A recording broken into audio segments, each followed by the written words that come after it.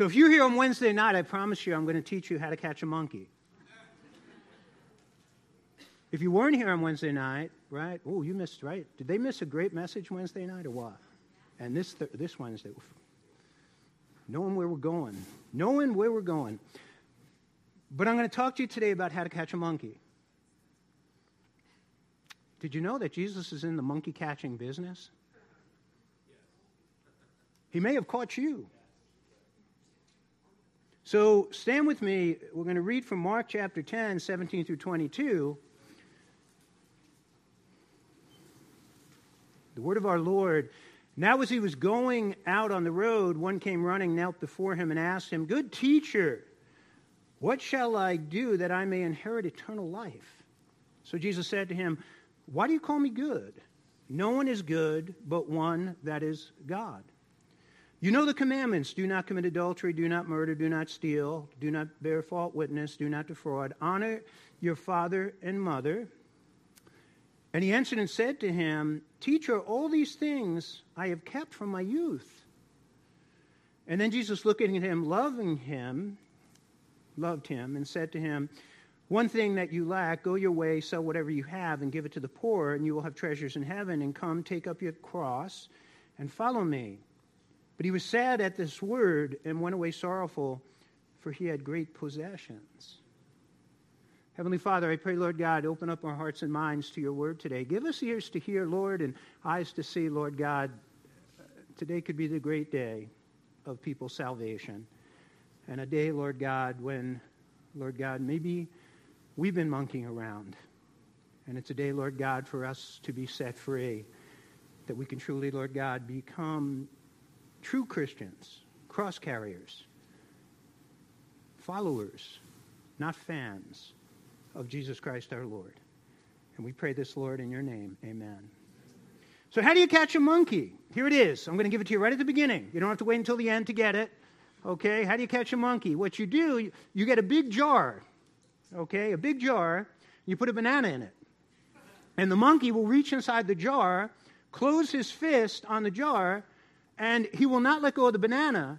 Basically, he will not let go of the banana. And the only way he's going to get his hand out of the jar is if he lets go of the banana. But he will not let go of the banana. And basically what you do is if he's strong enough to pick up the jar, you go over and you throw a net around him and you catch a monkey. So next time you go to the Caribbean, you don't know if you've been in Caribbean islands, they come and they steal your stuff, they'll steal your food. You can catch a monkey this way. Throw him in your suitcase, bring him home, and you'll have a monkey. Instead of going to a pet store and paying $500 for one, you could have one. I'm kidding. See, the monkey grabs onto the banana, and he's not letting go. He's not letting go of the banana. And you know what? There are people like that. They got their hand in the jar, and they're clasping on to the banana, whatever that banana may be, but they refuse to let the banana go. Like the rich young ruler. I'm going to call him RYR throughout this message, okay? You know, when I say RYR, I'm talking about the rich young ruler, because the rich young ruler was like the monkey, and he was grabbing on to the banana, and he wasn't willing to let it go. He said he wanted eternal life, but he wasn't willing to let go of the banana. And what was the banana? Well, most people go immediately, they say money. I want to say this to you. His self-righteousness was making him blind to his idolatry and his god of money. Do you get that? But it was his self-righteousness that he was clinging to, and that kept him from being able to see. You see, he was in denial, and denial is not only a river in Egypt. I think you realize it's one of the biggest problems that human beings have. They live in denial. They refuse to face the truth and come into the light. So he's clinging to this banana of his self-righteousness and to his love of stuff, and he's unwilling to let it go that he may have eternal life. So ultimately, really, self-righteousness is the main issue here. I think sometimes we miss this in this story. Remember the context of where we were last week. What was the message on last week? What? How many of you remember? What did you eat for dinner last night? Do you remember what you ate for breakfast this morning? Do you know where you are? Wait, what did we do last week? We talked about the little children in Jesus, and he said, "For such is the kingdom of God." The little children. And why is such the kingdom of God? Because little children, they come to Jesus humbly. They don't come, there's no works, there's no deeds, there's no religiosity. He said, just for such is the kingdom of God. They haven't been baptized. They haven't been circumcised. Just for such is the kingdom of God. In the context, it's about self-righteousness. And he said, we have to come as little children to be saved. That's the only way we can come. In humility. In the Gospel of Luke, again, in the same context, Jesus tells the story of the Pharisee and tax collector.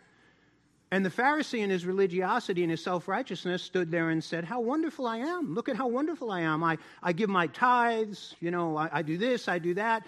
And the tax collector stands there. He won't even look up to the Lord, and he kind of beats his chest, looks down, and he says, Lord, have mercy on me, a sinner.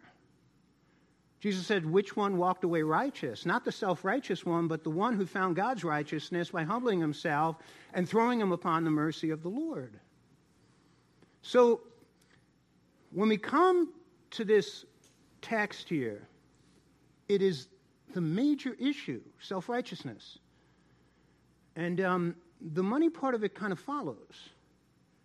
So, we're going to look at a few key things here. The first thing I want you to notice is the commendable.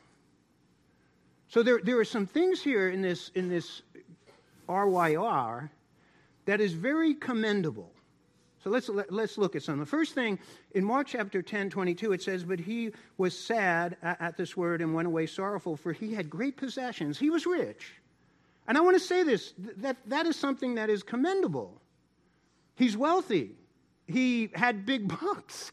He's rolling in the dough, right? He was in the money, well off, well-to-do. By the way, there's nothing wrong with that. That's something never condemned. Like Solomon was rich. Abraham was rich. Job was rich. David was rich. Solomon was the richest man who ever walked the earth. And God actually blessed him with that. So the problem, and you look a little further on in our text to Mark chapter 10, 23 through 25, notice what Jesus says. Then Jesus looked around and said to his disciples, how hard it is for those who have riches to enter the kingdom of God. And the disciples were astonished at his words, but Jesus answered again and said to them, children, how hard it is for those who trust in riches. Do you see that? That's the issue. It's not riches, is that they make trust their issue. RYR made trust, made essentially riches his trust instead of trusting in God. Riches were his God, essentially, instead of God being his God. Money was, again, his idol instead of God being his God. So he says here, who trust in riches to enter the kingdom of God. It is easier for a camel to go through an eye of a needle than for a rich man to enter the kingdom of God. And they were greatly astonished, saying among themselves, who then can be saved? But Jesus looked at them and said, with men it is impossible, but not with God, for with God all things are possible. So really the issue is not about the money. The issue is essentially about his trust in the money, his love of the money. And he's just, he's in this phase where money was his God. Now, let me say, I want to say this to you about money. People say, money can't buy happiness. I'll tell you this, it can buy a level of peace and security. I'll be realistic. There is a point where, if you're in debt and the bill collectors are coming after you and you're wondering if you're going to have a car tomorrow or a place to live, you ain't going to be happy. You ain't going to be at peace. So there's just a point when you are being faithful to God and he's providing for you and you're paying your bills, you got a little bit of money in an emergency fund. You're investing and you're putting money away for your future and your retirement. And I'm not talking about mass accumulation here. I'm just saying you will have a level of peace and security. If that's not happening, again, if you're wondering if, the bill collector is going to come, if the landlord's going to say, get out of the house, you're not going to be at peace. So there's just a level where some money is needed to have a level of contentment, a level of security, and a level of happiness. Now, what happens, you start accumulating. And I want to tell you this. I see this all the time. So let's say you accumulate $1 million. $2 million is not going to make you happier than $1 million. And then if you get to $5 million, $5 million is not going to make you happier than having $2 million. And $10 million, it's not. It's not going to make, it's not going to, and people, again, that's one of the delusions that people have of when it comes to money. But the issue is not money. The issue is money, is it your God? Is it what you're putting your trust in? So look at 1 Timothy chapter 6, 17 through 19. This is for rich people. Command those who are rich in the present age not to be haughty. Now notice the Lord says, if you're rich in the present age, he's not saying go sell everything you have. But he says, don't be haughty, nor trust in uncertain riches, but in the living God who gives us richly all things to enjoy. Hey, have you looked at your 401ks lately? Right, market was at 36,000, down to 30,000. Don't be surprised if it goes down to 20,000. Don't be surprised if it goes down to 15,000. What you're going to see is a whole lot of people are absolutely freaking out and miserable because their trust was in money instead of being in God. So it says in verse 18, let them do good. Right, here it is. You got money? Let them do good, that they may be rich in good works, ready to give, willing to share, storing up for themselves a good foundation for the time to come, that they may lay hold on eternal life. You got money, be generous. Give. Just people, money doesn't make you different. What money does is it just makes you more of what you are. And a greedy person who gets money, they're just greedy. And a poor person who gets money, if they're greedy, being poor, they're still greedy. I've seen poor people who are as greedy as can be. And I've seen rich people who are as greedy can be. And I've seen poor people who are incredibly generous, and I've seen rich people who are incredibly generous. But money just makes you more of what you are. It just kind of magnifies what you are. So Luke chapter 9:14, again, here's a warning about money. It says, now the ones that fell among the thorns, right, the sowers, he's sowing his seed, and it fell amongst the thorns, and when they have heard, go out and are choked, right, choked by the cares, riches, and pleasures of life, and bring no fruit to maturity. They've come to know about Jesus, but they're choked. They're choked by money, by pleasure. And again, what happens there, money is their God. Money is their idol. That's where their trust is. So, again, having money. If you have money, good for you. It depends what you do with it. It depends what kind of steward you are of it. So this guy having money, right, he was blessed. He was blessed. But he made it his God. And that brought a curse. Second thing here, it says the young man, I'm going to go to Luke 18:20. The young man said to him, all these things I have kept from my youth. What do I still lack? And notice he's a young man, right? He's rich and he's young. And I'll tell you, that's a great accomplishment. Because most people don't get rich when they're young. Right? He kind of like, man, this guy, he's beaten the curve. He's beaten the trend. He's beaten the odds. He's young and he's rich. And that is a very impressive thing. I have a guy that I know who I do business with. He's 21 years old. He has a net worth of $14 million. He made his first million at 17 years old. And he's a devout Christian kid. He's down in Florida. I mean, he loves the Lord. Anyway, he's got his own station on YouTube, and he's got thousands and thousands of followers. But he talks about Jesus all the time. He loves the Lord. But he's accumulated a net worth of $14 million. I admire him for being able to do that. He's young and he's rich. And money's not his God. It's not an idol. So it says he was young and he was rich. And then it says now a certain ruler, Luke 18:18. He was a ruler. Asked him saying, good teacher, what shall I do to inherit eternal life? And this is speaking about he was a ruler in the synagogue, not a rabbi. He is what they would call, and I hate this term, a lay leader. So it would be like here, Pastor Lou and I, if this was a synagogue, we're the rabbis. Okay, we're on the payroll. We get a salary from the church. But then there are lay leaders. There. Pastor Sam he's a pastor, and you got Joe Zambito, right? Tom and Faith. You got Manny, you got Antonio, you got Michael, you got Sue, Diane. Right? They're essentially leaders. Okay, and they lead different ministries. But we would be the rabbi. So this guy, he was like an Antonio. He was like a Tom. And he had been really raised up to this great place of leadership. And again, being a leader when he's young. He's rich, he's young, and he's a leader in the synagogue. And it kind of tells me he's a moral man. Right? He wouldn't have gotten there if he was immoral. And Jews very, very, very strict, right? About morality. Don't get into the Orthodox. He was a moral guy. And he gained his wealth morally. He gained his wealth through ingenuity, through discipline, through hard work, through diligence, through creativity. That's how you get wealthy.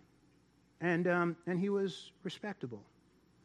So in verse 17 of Mark 10, watch this. Now, he was going out on the road, and one came running and knelt before him and asked him, "Good teacher, what must I do to inherit eternal life?" He comes running to Jesus. Man, this guy, I mean, he's serious, right? You look at this, he's running, there's urgency. He's a serious guy, undignified thing. We talked about it with the prodigal father. Undignified for a man to run. I mean, he got to take his outer garment and his tunic and pull it up between his legs, and it was just kind of an undignified thing. And he is running to the. He didn't have to be dragged. His wife didn't have to drag him there if he had a wife. You know, I see wives, they drag the husbands to church, or they're dragging their kids to church. No, this guy he is like, man, he is just running to Jesus. How exciting is that, right? If you're a preacher, you see people running. You get excited about that. And he says, and he knelt, honoring Jesus, respect. He takes this humble posture. And then he says, good teacher. Agathos. Agathos, you're going to remember that word, agathos, key part of this passage. That means good to the core. I mean, he's good through and through. You're a good teacher. And he says, what must I do to inherit eternal life? Wow. If someone came walking up to you today and said, what must I do to inherit eternal life? Right? What would you do? Right? What would you do? Somebody comes up to me today. What must I do to inherit eternal life? The word eternal life, aianos. Not only life everlasting, but it's really about, it's God life. It's the God life now. The abundant life now. What must I do to experience salvation? What would you do? Right? What would you do? This guy, something's missing in his life, right? There's something missing. And it even says in Matthew 19:20, it says, and the young man said to him, all these things, I'm sorry. When he said, all these things I have kept from my youth, but he says, what do I still lack? There's something lacking, right? Something is missing. There's a missing piece to the puzzle, something that he's longing for. He's like, there's got to be more. Have you ever been there? There's got to be more. I got money. I got influence. I'm young. My whole life is ahead of me. But something's missing. And he's he's missing piece to the puzzle. Something is missing in my life. Sometimes you got to get the stuff that you think is going to make you happy to realize that it won't make you happy. I was once having dinner in Florida. Two extremely wealthy men doing business with their companies. And I mean, extremely well. One is a billionaire now. The other one, don't know, he's worth $250 million or something. And I didn't know that they were Christians. They didn't know I was a Christian. I was a pastor. I said, can I pray for you? Can I pray for your businesses? And they said, sure. And I prayed a prayer over them, their wives, their kids, their business, prayed for their success. And then they began to share with me about their faith. And basically what they both said was, we had to get it all to finally realize that it would never meet the need in our hearts. So they become multimillionaires, and it's then that they realized that what they thought was going to make them happy and satisfied couldn't. And all the stuff in the world never can. And they gave their lives to Jesus. But that's kind of where this guy is. He's got it all. I mean, he's a leader, right? He's young, he's rich, and he's just like, something is missing in my life. And so he comes, and again, he kneels before Jesus. I mean, seems like, right, he's ready to be saved. Right? Wouldn't you think that this guy, I mean, he is ripe. He's ripe for the picking. He's ready for eternal. He's qualified, right? He's just in the position. What would you do? What would you do? Right? They come running up to you, and they, what must I do to inherit eternal life? So maybe you're sitting there thinking, right, you know the Roman road track or the Roman road? You go right to the Roman road. You open your Bible, say, for all have sinned and fallen short of the glory of God. Right? That's Romans 3:23. And the wages of sin is death, but the gift of God is eternal life in Jesus Christ. And if you will confess with your mouth that Jesus is Lord and believe in your heart that God raised him from the dead, you will be saved. Go right there, right? I think most people would. Or maybe, right, maybe you do.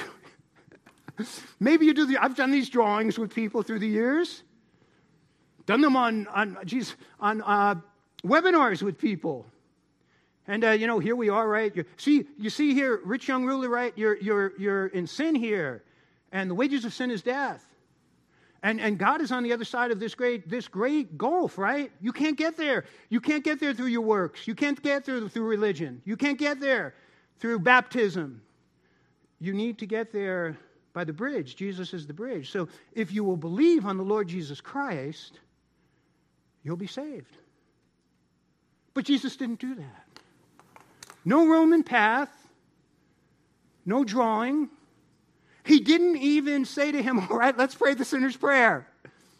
Right? Oh God, forgive me for my sins. I've sinned against you. I've sinned against others. I've even sinned against myself, Lord. And I believe Jesus died for me on the cross and was raised from the dead. And Jesus, I take you into my... He didn't do that. He didn't do any of those things. No invitation, no sinner's prayer, no drawing of the bridge, no Roman road to salvation. He didn't do any of that. Why? So let's look at the second point, because there's a problem. Sometimes I focus on the problem. Like, there's a lot of problems you see in the Gospels, and sometimes people come up to me and say, why did you have to focus on the problem? Because it's there. See, he's a seeker. But a lot of times, and I'll tell you this after preaching here for years, I see seekers come in and out of this church every week. And they could be seeking meaning. They may be seeking purpose. They may be seeking happiness or success. Maybe they're seeking a spouse or seeking a physical healing. But they're not seeking God. They're not seeking Jesus. So it's kind of a superficial, shallow form of seeking. So Jesus, by the way, he never gave him, right, the sinner's prayer. He didn't even ask him to make a decision or to make a commitment. He didn't do any of those things. Watch what he does.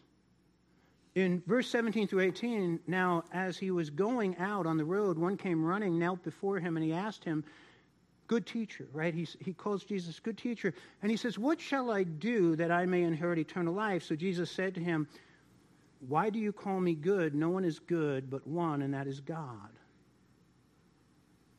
So he calls him good. By the way, I'll ask you this. If I asked you today, are you good? I think a lot of you, you may be saying, well, here maybe I wouldn't say, but yeah, I'm good. I'm a good person. You go outside. Go out there and ask people if they're good. You can go to prison and ask people if they're good. They'll tell you they're good. Yeah, I made a mistake. But I'm really I'm a good person. But notice what Jesus says here. He says, only God is good. Only God is agathos. See, only God is good to the core. In Revelation chapter 15, they sing the song of Moses. For thou alone art holy. We're not holy. For thou alone art holy. God is the only one who is truly, truly holy. Sinless, pure, perfect. Let God be true, and every man a liar. Have you found that to be true? People just lie. So God is the only one who is agathos. So this guy, RYR, it's kind of throwing around, he's throwing around agathos. He's throwing around the word. He doesn't really know what it means, nor does he know Jesus, because he doesn't believe Jesus is God. But he's a good teacher. You're agathos. But he also believed that he was agathos. So he's just kind of carelessly throwing the word. Now, I just want to say this to you. There's only one degree of good. If you understand what Jesus is saying here, get this. There's only one degree of good, and that's God. We don't use agathos for people. Only God is good. There's only one degree. Now, when it comes to bad, there are many degrees. Many degrees. There are people who are badder. I don't know if badder is a word, but there are people who are badder than other people. I think you realize that, right? So people say, you know what, I'm not that bad, right? I'm not like the a murderer. Right? I'm not like an adulterer. I'm not like a thief. Right? I'm not like Adolf Hitler. I mean, he was really bad. Charles Manson, really bad. The kid who went up and shot up all those poor people up in Buffalo, right? He was really bad. But I'm not quite. So there are different degrees of bad. But when it comes to good, there's only one degree. And again, he's not quite grasping onto that. By the way, he also thought he was good. He thought he was agathos. He thought he was good to the core, because he had no need of repentance. There's no admission here of sin, of falling short of the glory of God. Realize that here's Romans chapter 3, verse 10 and verse 23, and you can read all the verses in between that basically say the same thing. As it is written, there is no one righteous, no, not one, for all have sinned and fallen short of the glory of God. By the way, not to believe that truth, that we are sinners, will damn you to hell. Self-righteous people, hell will be filled with them. Hell will be filled with self-righteous people. Hell, if you are self-righteous and you think you can get to heaven through your own righteousness, or somehow become acceptable to God by not being so bad, or living a delusional life that you're somehow so good, you'll be in hell surrounded by a crowd of people who think just like you. Self-righteous people. And it says there'll be gnashing of teeth. That's not like, oh, I'm so unhappy being here. That's not what it is. The gnashing of teeth is they're angry at God. I wasn't good enough. And they refuse the grace of God. So Mark 10, 19 through 20, he asks them again, what shall I do to inherit eternal life? So Jesus says, you know the commandments. Do not commit adultery, do not murder, do not steal, do not bear false witness, do not defraud. Honor your father and mother. And he answered and said to him, Teacher, all these things I have kept from my youth. And Jesus now is exposing his self-righteousness. Jesus now is exposing that he's got his hand right in the monkey jar, clinging to the banana of his self-righteousness. I just want you to look at this realistically here, folks. Just the 10 Commandments. How many of them do you think he has broken? Well, just look at, like, thou shalt have no other gods before me. And Jesus exposed his God was money. Down with that. Thou shalt not make unto thee any graven image. Money was his idol. Money was his idol. Just here, honor your father and mother. Do you think he honored his mother and father perfectly? Come on. Come on, man. Okay, so thou shalt not kill. Maybe he didn't kill anybody. Thou shalt not commit adultery. He never committed adultery. Thou shalt not steal. Maybe he never stole anything. Thou shalt not bear false witness against your neighbor. That's lying. Do you think he ever told a lie? And that's, by the way, that's what we call the letter of the law. Remember, Jesus, he taught us about the spirit of the law. By the way, if you are focused on the letter of the law, you will be a very cold-hearted person. Because it's really the spirit of the law that softens our hearts. Brings us to a place of forgiveness, compassion, and love. But the spirit of, here, I'll just focus on one simple verse. In Matthew chapter 5, 27 through 28.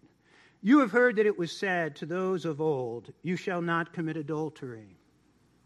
But I say to you that whoever looks at a woman to lust for her has already committed adultery with her in his heart. How y'all doing? Right? That just sunk our ship. And by the way, it's true of women too. Maybe not to the same degree as men. So RYR, right? He obviously has looked at a woman, fantasized. But IRWAR has a problem. He has a mega dose of self-righteousness. Nelly, mucho self-righteousness. Grande self-righteousness. I'm good. I keep all the commandments. I've kept them since I was a child. You know what you call that? You know what you call that? That's a first-class ticket to hell. That's what that is. Again, hell will be filled with self-righteous people who had their hand in the jar and refused to let go of their banana, self-righteousness. So the challenge, verse 21, 22. Then Jesus, looking at him, loved him and said to him, one thing you lack, go your way, sell whatever you have and give it to the poor, and you'll have treasures in heaven, and come take up your cross and follow me. But he was sad at this word and went away sorrowful, for he had great possessions. I just want you to notice this. Jesus loved him. He loved him enough to confront him intensely about his sin, and he loves us enough to confront us intensely about our sin. He is not afraid to offend us. He's not afraid to get in our face, to get in our grill, and to offend us, to disturb us, to afflict us, to give us nightmares. He's not afraid to do. He's not some smiley preacher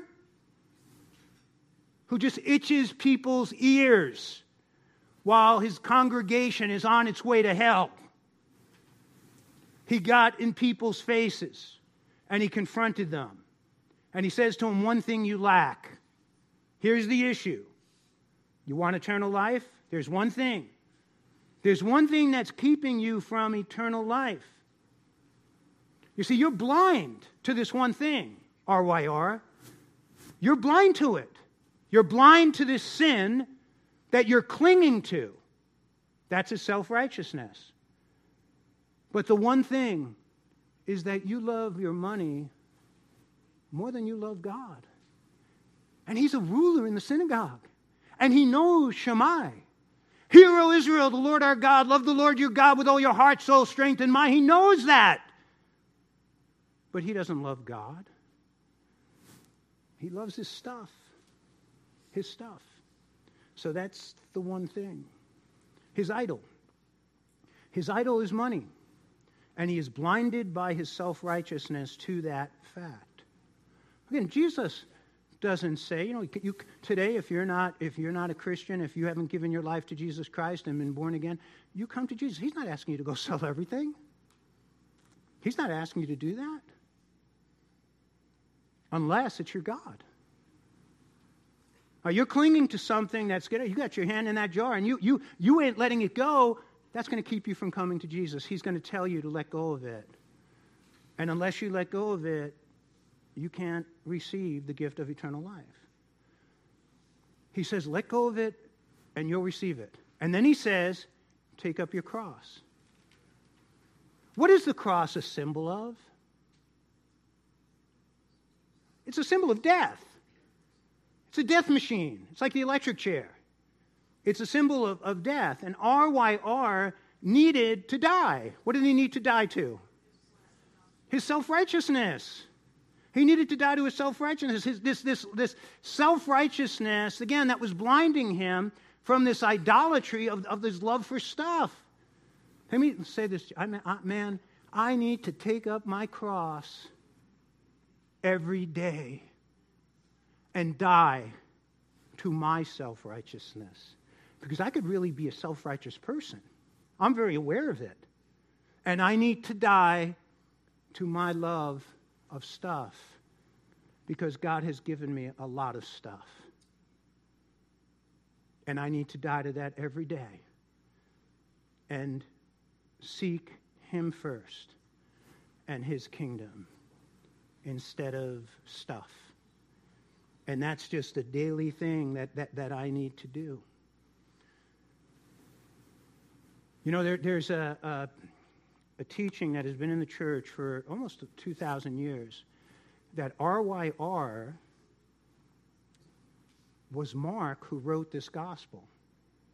Did you ever hear that? Faith, I've taught you something. RYR, Rich Young Ruler, was actually, they say, that it was John Mark. Because he seems to know things about this situation that the others didn't know. And that John Mark, he walked away from Jesus at this time, but later he came back. I hope that's true. I like that. It doesn't say it clearly in Scripture, but I hope that's true. But either way, by the way, RYR has learned this lesson. He's learned, right now, wherever RYR is, he's learned this lesson. And if he's in hell, he learned it the hard way. And if he's in heaven, he learned it the easy way. And then Jesus says to him, follow me. Follow me. Go sell everything, take up your cross, and follow me. And it's sad. Probably one of the sadder passages in the entire Gospels. But he was sad at this word and went away sorrowful, for he had great possessions. He was unwilling to let go of the banana. And you know what the truth of the matter is? Satan made a monkey of him. And Satan will make monkeys of people and take them to hell. People who are unwilling to give up something, right? They're unwilling to lose something that ultimately they can never have eternally to get the greatest possession that anyone can have and have it for all eternity. So what do we learn? What do we learn from RYR? Every passage in the Bible, I hope when you're reading the Bible, you learn.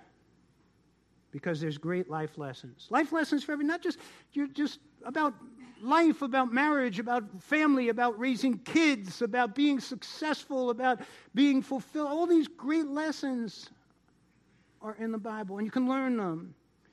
You read Joseph in Genesis, right, 37 through 50. Man, you learn about perseverance, endurance, persistence, about not quitting. You read about Moses, right? I mean, Moses, never give up. I read about Paul, his tenacity, his relentlessness. But then you read about people like the rich young ruler or Judas. You know, the rich fool. Remember Jesus told the story of the rich fool who had all his barns filled with grain, and then he said, hey, I'm just going to make bigger barns and eat, drink, and be merry. And what did God say? Tomorrow you die. It's too late. So what do you learn? Here's just a few simple applications here. Are you a fan or a follower? You got to ask yourself that question, because I think in the church there are a lot of fans. He was a big fan. He's a big fan. He ran to Jesus, fell at his feet, calls him good. I mean, he's a big freaking fan. Man, this guy is, the fan of the year. He's the fan of all fans. But he's not a follower. When it came time to follow, he walked away. Being a fan of Jesus won't save you. It won't save you. I think there are going to be many fans who end up in hell. But you must become a follower. His question, what must I do to inherit eternal life? Again, there's a piece missing, right? Even though, right, he was a ruler, he was rich, right? He was young, he had it all, but he was missing the piece. I'm glad I found the piece when I was young, because I was missing it. Sue and I, we were 22, 23 years old, we got married.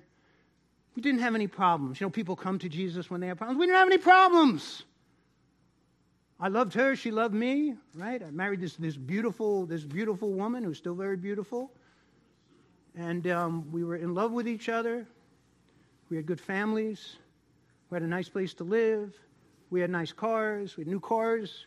Traveling. Right? We had it. We had it all that young people can have. Our whole life before us. We were on the road to greater things. And every once in a while, we look at each other and say, something's missing. The stuff that we thought was going to make us happy. There's something missing. And Jesus was the missing piece that completed the puzzle of our life. It's Jesus, by the way. I hope you understand that. Jesus is eternal life. It's not eternal life and then Jesus over here. He's it. It comes with him. It's a byproduct of him. Right? Look at 1 John 5:20. It says, and we know that the Son of God has come and has given us an understanding that we may know him who is true, and we are in him who is true, in his Son, Jesus Christ. This is the true God and eternal life. You won't get eternal life through religion. You won't get eternal life by belonging to a church. You won't get eternal life by going through some ritual. You get eternal life by coming into a relationship with Jesus Christ.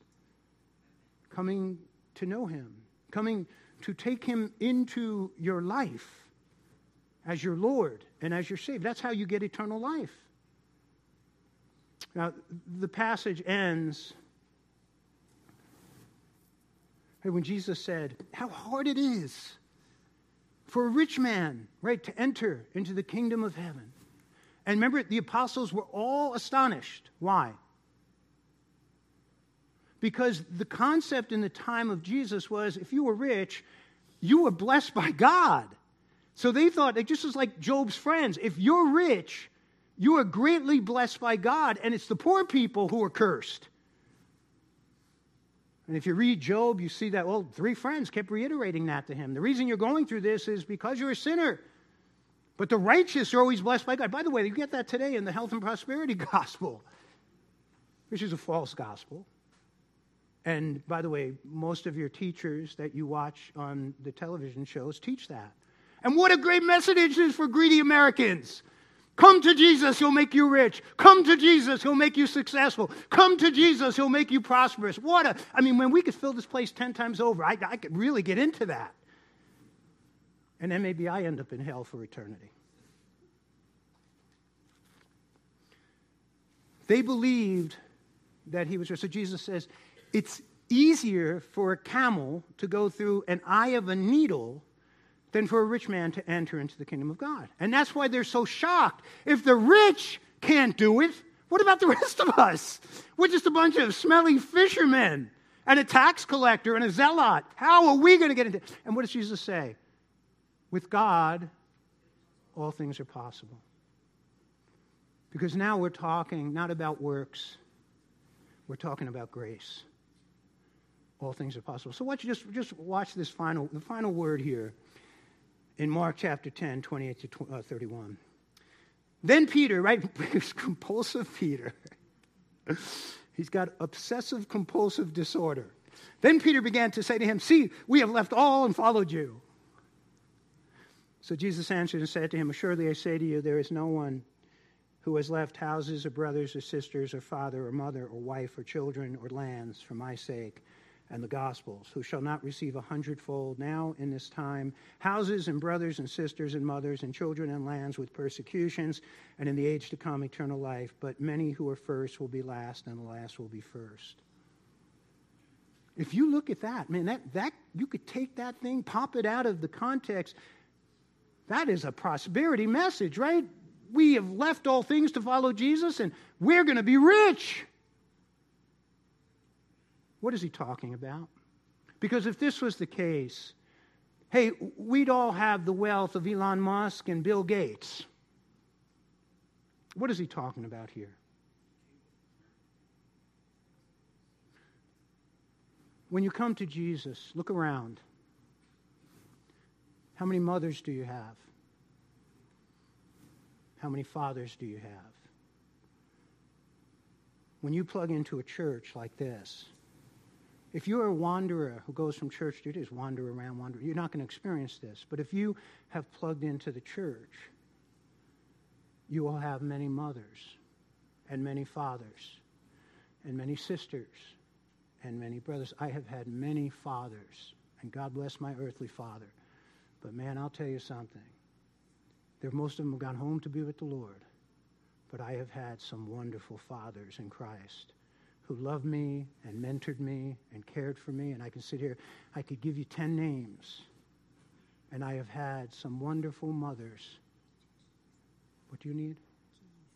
Keys. Oh.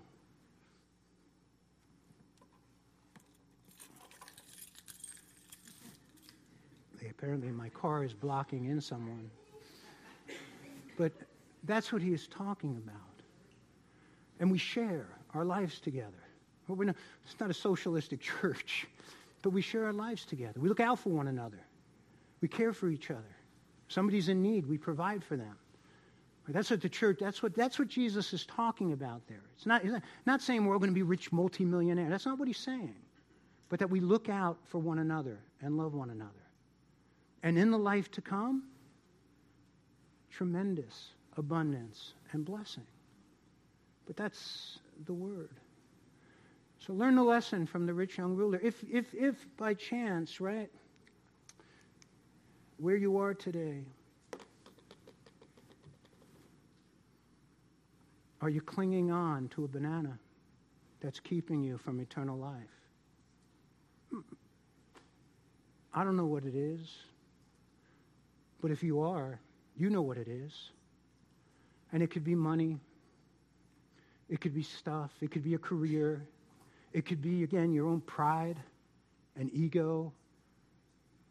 And that'll damn you right to hell. So you need to let go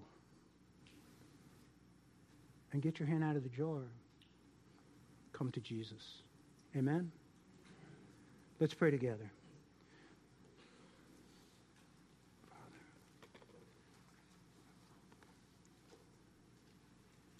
Today there will be no sinner's prayer. Today there will be no Roman road. Today there will be no drawing of salvation. If you got your hand in the jar, you need to let go of it and come to Jesus. Holy Spirit, have your way with us here as we wrap up the service. Convict. Do your thing, Lord God, amongst us. May your will be done. In Jesus'